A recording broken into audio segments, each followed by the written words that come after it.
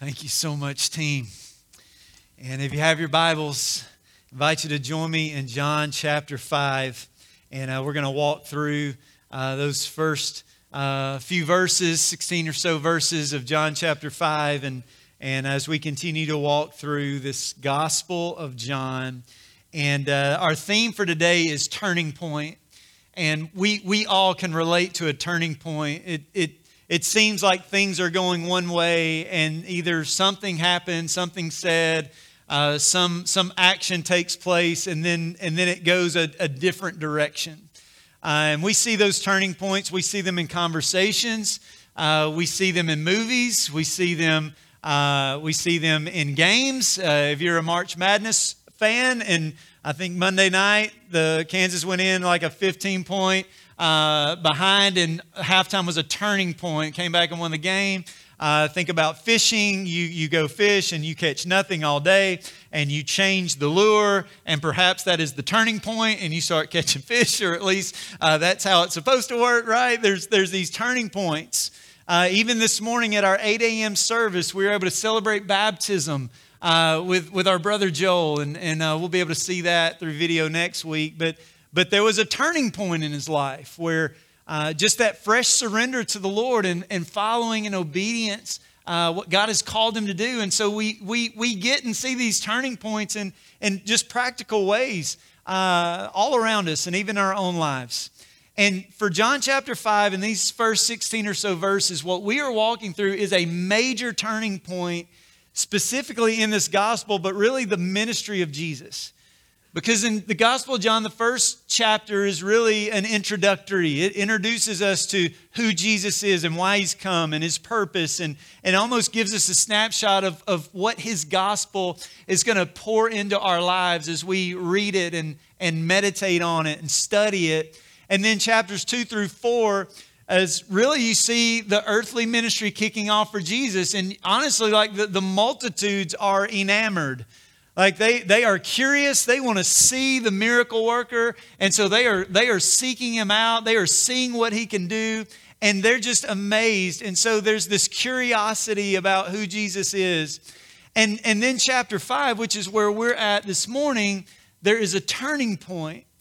And that turning point is where, in general, Jesus' earthly ministry that was marked by a lot of curiosity and just kind of like seeing what this is all about. The turning point is this, is curiosity and interest is turning into opposition and hostility, specifically from the religious leaders.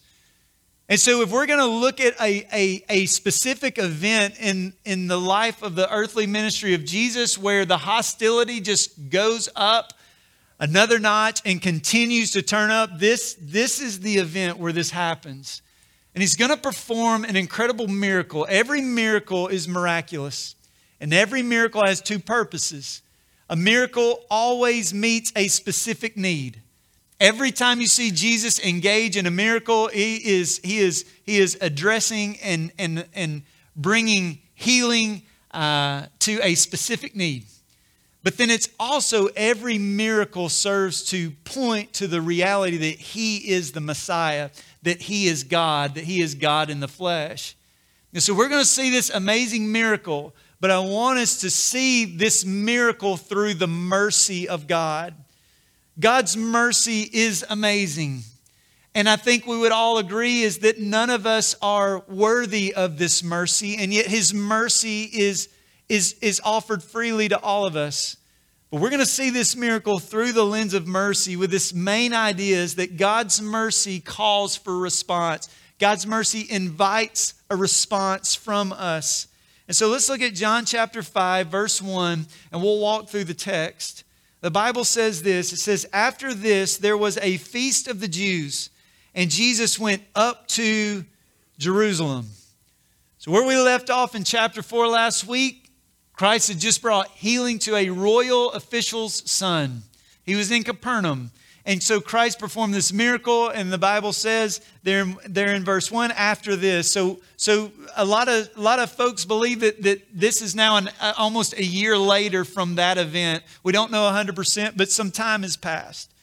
And so it's after this that Jesus is making his way back to Jerusalem, which Jesus Christ is the Son of God. He's God in the flesh, born into a Jewish family, the King of the Jews. And as a Jewish boy, he would have grown up going to Jerusalem to the Jewish feast. And so there would be 3 specific feasts where Jews were required to go to Jerusalem to celebrate that. And so we don't know which feast it was. It might have been Passover. Matter of fact, this Friday, as believers celebrate Good Friday, Jews will be celebrating Passover all over the world. And so it could have been that he was going to celebrate Passover. It could have been the Feast of Weeks. It could have been the Feast of Tabernacles. These were the 3 major Jewish festivals. But again, Jesus obeyed the Old Testament law perfectly. And so he did everything perfect because we could never do it perfect. And so his perfect obedience is for us. So it's feast time and he's there. And so as he's going to this feast, we see in verse 2, now there is in Jerusalem by the sheep gate a pool, in Aramaic called Bethesda, which has 5 roofed colonnades. So there's a sheep gate. The city of Jerusalem was walled, and so there's a wall around it. There are gates around the wall, and there is a specific gate called the sheep gate. It was located near the temple. And so it's called the sheep gate because this is where they would bring the sheep in to offer sacrifices on the Temple Mount and at the temple. And so it was just a short walk from the sheep gate to the temple. And so the sheep would enter there, but by the sheep gate there was a pool, and the pool is called Bethesda. It's important to know that the Bible is accurate. It is real. It is not fairy tale. It's not make-believe. You can go to the pool of Bethesda. You can see the remains of the pool of Bethesda today. You can go and visit them. You can see them. This was a real place. And it was this pool at Bethesda. That word Bethesda, it means house of mercy. And I love that about this text. I mentioned as we walk through, I want us to see God's mercy. Because Jesus is going to the house of mercy. Matter of fact, the city or the pool's name is Bethesda. Anywhere you see B-E-T-H before the rest of the name, it means house. So it's the house of mercy. Bethlehem is the house of bread. Anywhere you see a B-E-T-H. So this is the house of mercy that Jesus has come to. And the Bible says this in verse 3, that in these pools lay a multitude of invalids, blind, lame, and paralyzed. This word invalid speaks of those who are in need. They can't see. Some can't walk. Some have lost the ability to move. Some have suffered great disease, and so they've gathered around this pool called Bethesda, this house of mercy. And the Bible says that there's a multitude there. That it's believed that on a typical day that there would be somewhere around the neighborhood of 300 people that would gather around these pools. And during a festival time, the city would swell. And so there could be as many as 3,000 that have gathered around these pools. And so why in the world would they gather around these pools called the house of mercy? And this is where Jesus is coming to bring mercy to the house of mercy. And the older translations, for example, if you have a King James Version or a New King James Version, there's a verse 4. I preach from the ESV, and the newer translations, they don't have verse 4 in there. So in my translation, it goes from verse 3 to verse 5.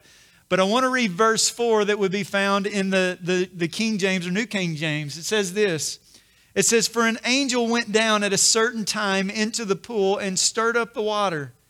And then whoever stepped in first after the stirring of the water was made well of whatever disease he had."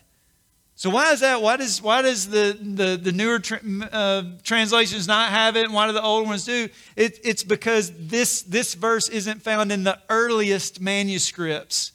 And so over time, potentially a scribe had written in the margins kind of a little more context into what's happening here. And I'm glad they did, because it shows us why would all of these invalids gather around this pool? It's because there was a superstitious belief. And the superstitious belief was that these pool waters would bubble, and when they did, the first person to the water would be healed. And so no wonder all of these people have gathered, and these are people in desperate condition. And as a desperate person, you do desperate things. And so they make their way to this place. The reality is there were subterranean springs that would feed the pools, and the pools would bubble up. But the reason that we see this text is that God is going to do an incredible act of mercy in the house of mercy. Look at verse 5. One man was there who had been an invalid for 38 years. Now, I did the math, and I know it's not exact, but if you do the math, that's 13,870 days. That for almost 4 decades of his life, he had never walked. The Bible says in verse 6 that when Jesus saw him lying there and knew that he had already been there a long time, he said to him, "Do you want to be healed?"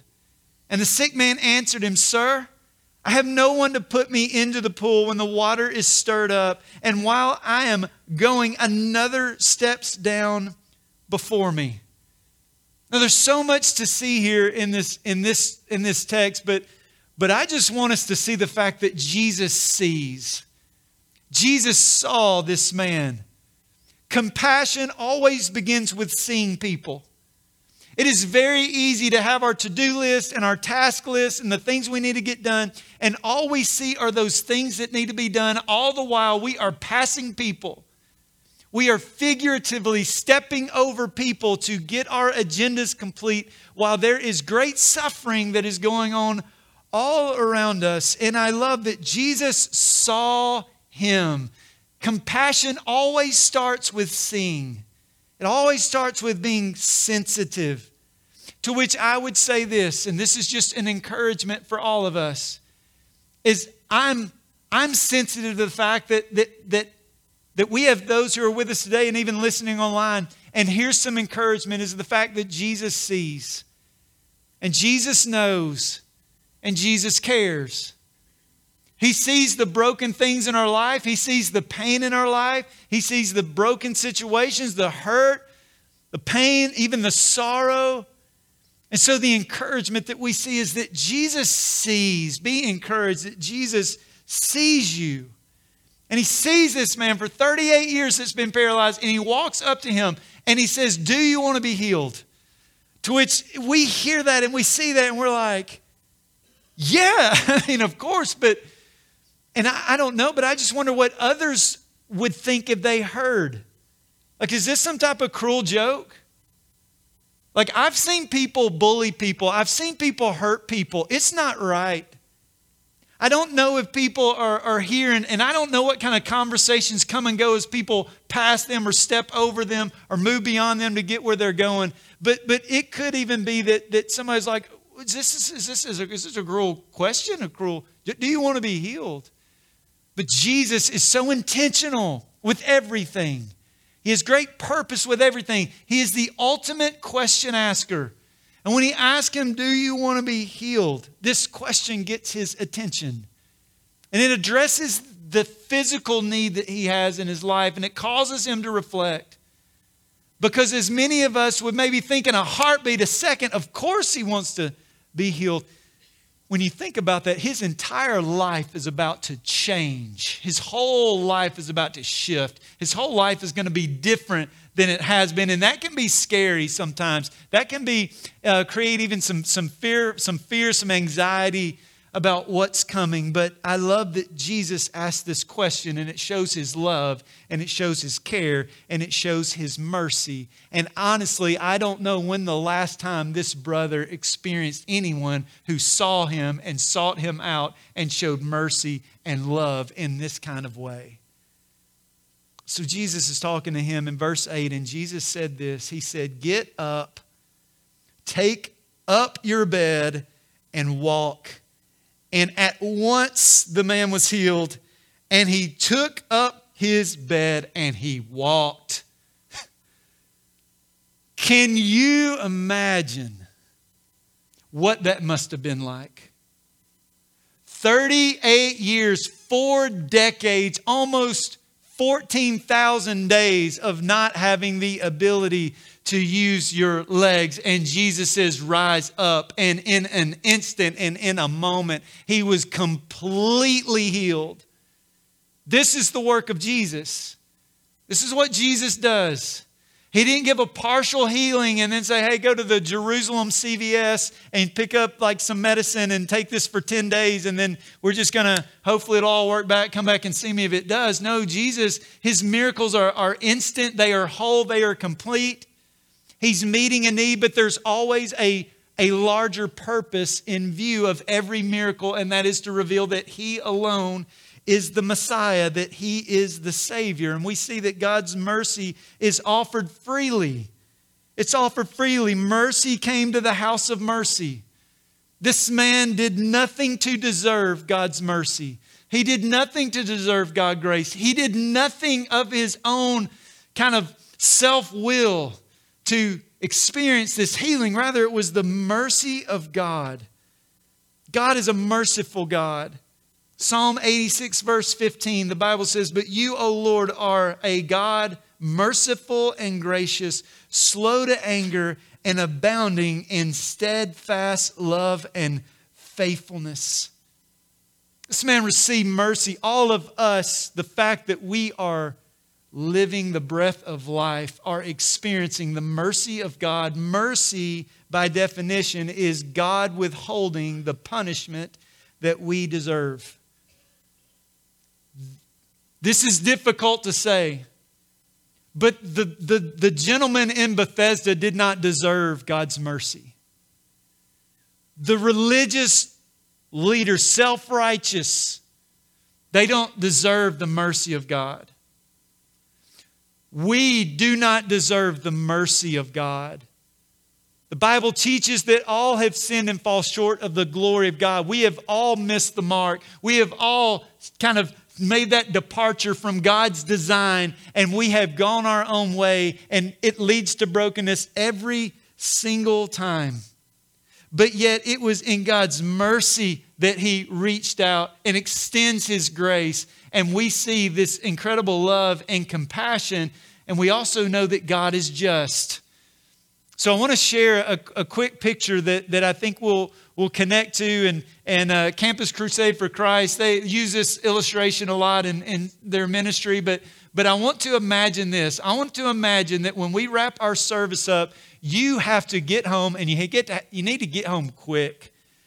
And so you jump in your car and you slam on the gas and you're cruising at about 105 miles per hour on your way home. I don't know why you have to get home, but you got to get there, and you got to get there quick. Maybe you're like super hungry and you're like, we got to go. And on your way, you see blue lights, right? Don't you love that feeling?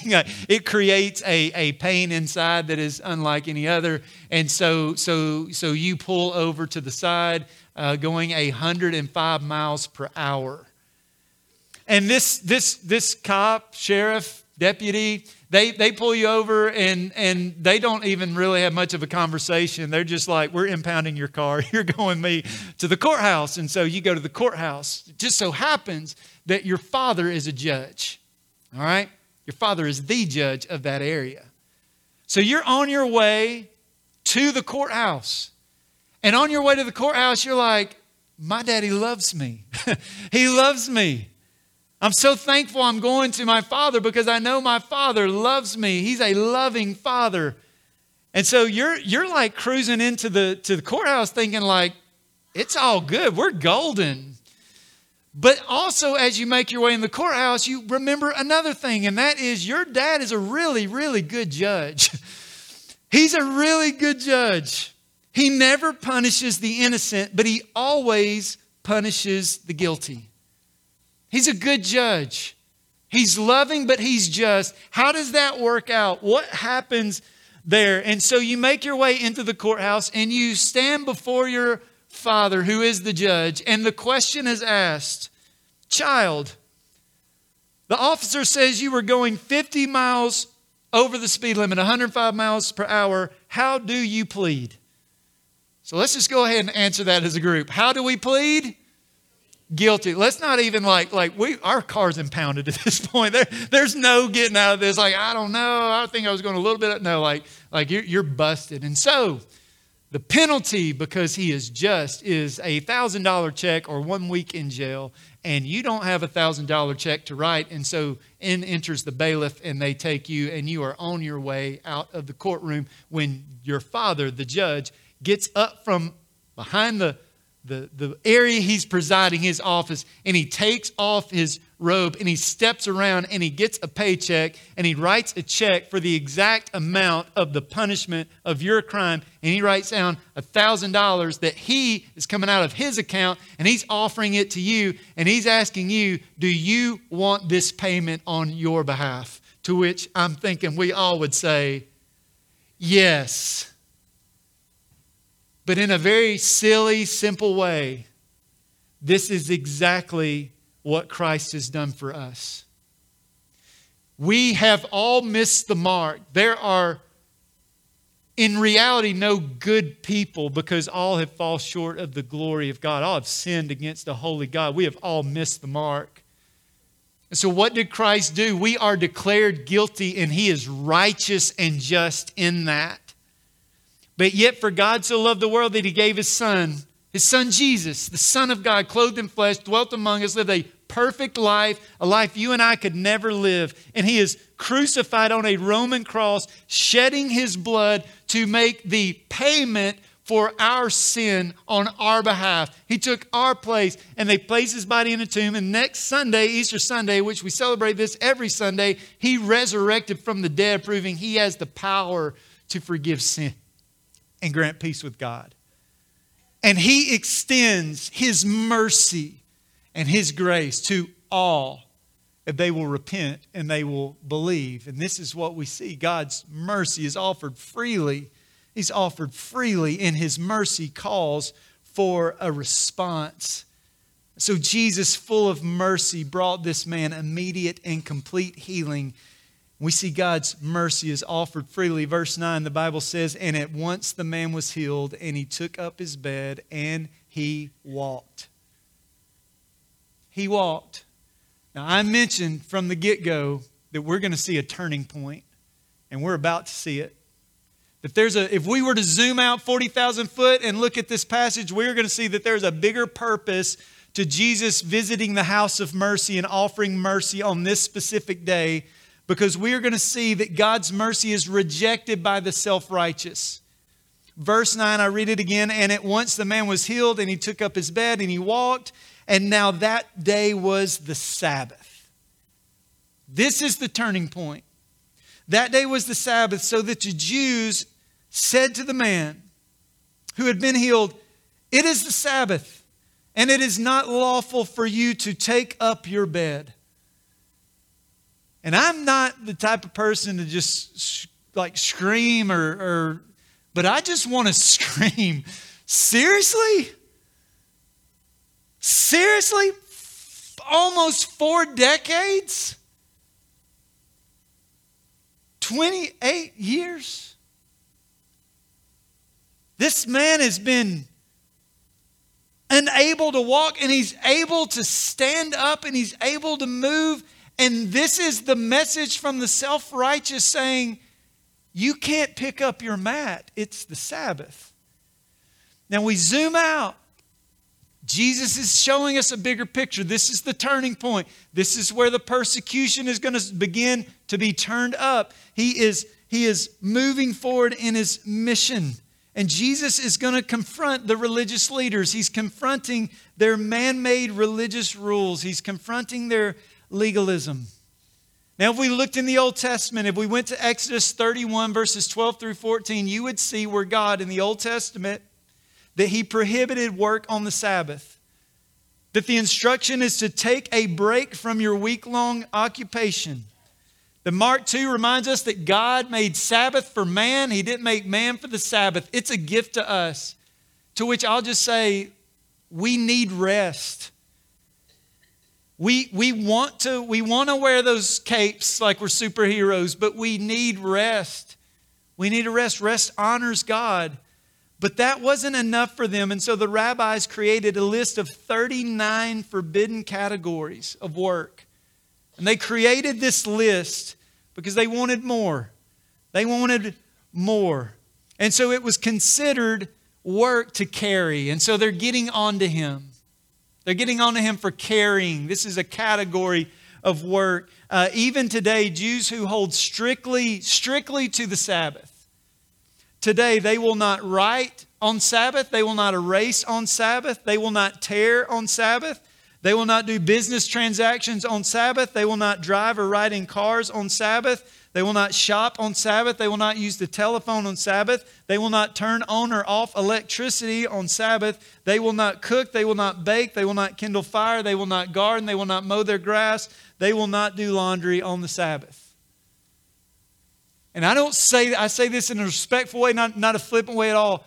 Literally, I read an article on how to encourage Jews to keep Sabbath, those who want to keep Sabbath. And one of the instructions was to tear toilet paper before the Sabbath so there's no tearing on Sabbath. Another one was to tape your light switches in your home. So if you don't just by like instinct just flip on the light when you're walking through your home. And all of this is created to get it all right, because in the view it's keeping the law perfectly that grants them God's grace and God's mercy. But yet Jesus is trying to teach them a message. A couple years ago, I had the opportunity to go to Israel. I was there on the Sea of Galilee, staying in a hotel over Sabbath. The wealthy Jews would come into the hotel and stay, so there was no work. In the lobby, there would be 3 elevators. One of those was a Sabbath elevator. It was an elevator that stopped on every floor. You never push the button. And so you just get on. And so there's no movement, there's no acting, there's no carrying, there's no touching. And so there's this perspective that Gerald Borchert says. He says, not only in John, but also in the other Gospels, Jesus is portrayed as seemingly unconcerned for the rabbinic traditions about the Sabbath. The rules of the rabbis were a misunderstanding of God's design for the Sabbath. The Sabbath was not means to God's approval, as the rabbis seem to suggest. The Sabbath was not merely a rule for humans, but a gift to humans. It was used to honor God and to benefit His people. More importantly, Jesus was Lord of the Sabbath, as He shared in Mark chapter 2, verse 28. But they were so wrapped up in the man-made rules that they were not able to rejoice in this brother who had been healed after nearly 14,000 days and 3 decades of misery. And so we see, as we move on through the text in verse 11, that he answered them. The man who healed me, that man said to me, take up your bed and walk. And they asked him, who is the man who said to you, take up your bed and walk? And now the man who had been healed did not know who it was, for Jesus had withdrawn, and there was a crowd in that place. Remember, there's a multitude. There's a lot of people there. So Jesus brings healing in His mercy, and He steps out of the picture. He's up. The religious leaders are moving in, and they're questioning Him. You almost get the idea that He's almost backed in a corner, and His defense is just to deflect. That man, speaking of Jesus. And verse 16, and this was why the Jews were persecuting Jesus, because He was doing these things on the Sabbath. I want to jump down there to verse 16 for a moment to get this picture, that this was why the Jews were persecuting Jesus, because He was doing these things on the Sabbath. And that word persecuting, in the original Greek language, it's a present imperfect tense, which means they kept on persecuting Him. They persecuted Him then, and they persecuted Him the next day, and the next day. And it's the idea that the persecution only ratcheted up and kept on continuing, that culminated in what we celebrate on Good Friday as the crucifixion of Jesus. That there was not a satisfaction until Christ was crucified. So we see God's mercy is offered freely. We see God's mercy is rejected by the self-righteous. And a third observation is that God's mercy is spoken in truth. Verse 14, Jesus goes back to this man and says, afterward Jesus found him in the temple, and said to him, "See, you are well. Sin no more, that nothing worse may happen to you." Well, that is a strong, that's a loaded statement right there. And there's a lot there. Sin no more so that nothing worse could happen to you. Certainly, like all illness is not the result of in this case, the invalid, as he was struggling, it's not a result of personal sin, but it does teach us that perhaps in that time some were. There are consequences to sin. We could all testify to that. That when we depart from God's design and we go about our own way and we try to do things in our way and the way we think they should be done, that ultimately that there are consequences to sin. The psalmist writes this in Psalm 32, verses 3 and 4, "For when I kept silent, my bones wasted away through my groaning all day long. For day and night your hand was heavy upon me, and my strength was dried up as by the heat of summer." So for Christ's words, this was a very strong warning, and I think it's good for us to hear this warning this morning, because he says this, "Sin no more, that nothing worse may happen to you." And this man may be like, "What? Something worse? Something worse? 3 decades, 14,000 days." And what Jesus is teaching him is that if you continue your way, pursuing yourself in your sin, and you do not acknowledge your sin and repent of your sin and turn and trust me, there will be a greater judgment that is coming. That there will be a greater judgment, and that judgment is the eternal punishment of hell that awaits all of those who refuse to repent and place their faith and trust in Jesus. And in His mercy, Jesus is sharing this with him. In His mercy. And so in the words of Christ, we see that He is inviting this man to repent and to trust in Him. In verse 15, the Bible says that the man went away and told the Jews that it was Jesus who had healed him. And everything we gather from this specific text that we can see is that this man did not make a decision to repent and to turn to Christ and to follow Him. Rather, it's like he jumped right back to the Jews and to those religious leaders. And whether it was fear or whether it was not wanting to be edged out or perhaps fear of persecution in his life, he just refers to the man as Jesus. And again, he's diverting. And all we can tell is that this man who had been a recipient of God's incredible mercy toward his life, if all we have is this text, that we don't see that he made that decision to repent and to turn and to trust in Jesus. And so there is so much to take from this text, but I would encourage us to go up 40,000 foot again in the air and see the picture. This is a turning point in redemptive history. And that Jesus could have healed this man on a Tuesday. He could have healed him on a Thursday. He could have healed him on any day. But Jesus went to the house of mercy to give this act of mercy on Sabbath, because He's confronting the self-righteous rules and man-made religion and ultimately pointing a world to His mercy that is available to all, and this invitation to repent of their sin and to place their trust in Him and Him alone. So how does this text challenge us? It challenges us several ways, but one, I would just simply encourage us this, is that we would see people. And that sounds random. We're sitting in a room of people right now. There's people beside you, people behind you, people in front of you. And it's so easy to go about our lives, especially during the busy time, which doesn't it seem like sometimes we live in that busy time?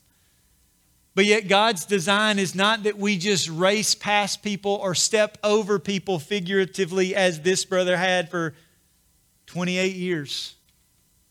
But rather that we would see people as we go. And that as we're going, that we would see them and reach out in compassion. That if we were all just take a moment and stop for 3 minutes, and we were just simply to reflect on those people who we know are in our areas of influence or family members or friends that we can think about, oh, you know what, I haven't reached out to them in a while, or I know it's been a while, or I really need to take some time out and reach out. The reminder here is that compassion sees people, and that we would see people. And a second observation is that when God does speak, and He reveals to us what that next step is, that He invites us to take that bold step. I think about that, you know, the man in the text. I mean, he had a real decision to make. I mean, if he obeys Christ's command to get up and walk, everything is going to be different now. What are people going to say? What are people going to think? What are they going to do? And so he had this real opportunity where he had to process. And my conviction is this, is that for every believer, that the Holy Spirit is always desiring to guide us and lead us to that next step, and whatever that looks like, in following Him and being obedient to Him. And that can look a lot of different ways.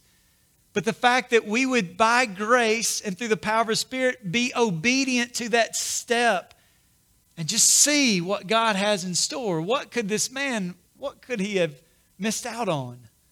What could he have missed out on? But yet he took that step of faith.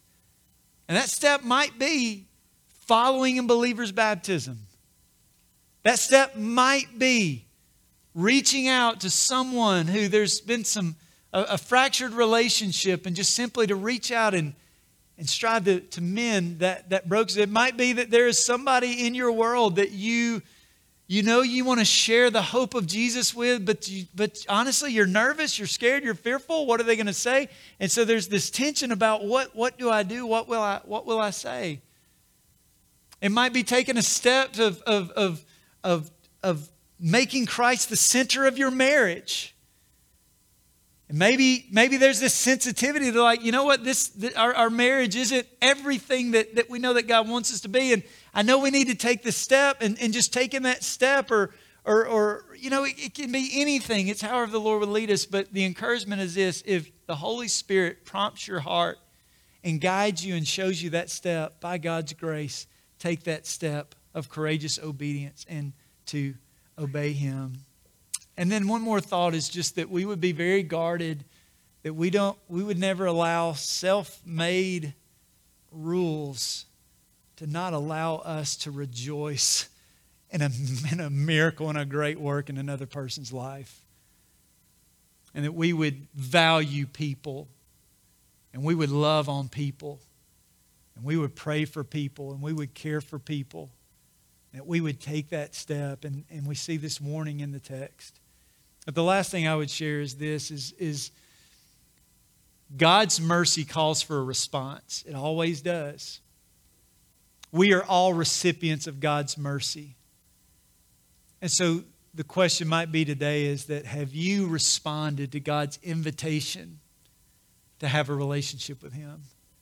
Have you responded? Have you come to that time and place where you acknowledge that you have missed the mark, and that you are a sinner in need of God's grace, and changed your mind about sin and turned to Christ in His life, His death, His burial, and His resurrection, and place your faith and trust in Him to be the Lord of your life? And the Bible promises that there is grace, and there is mercy, and there is cleansing, and there is a relationship that is made right with God, and He places His Holy Spirit in you to strengthen you and guide you, and ultimately, eternally, we'll be able to spend eternity with Him. And so, if you're here, maybe that's the step that you need to take today.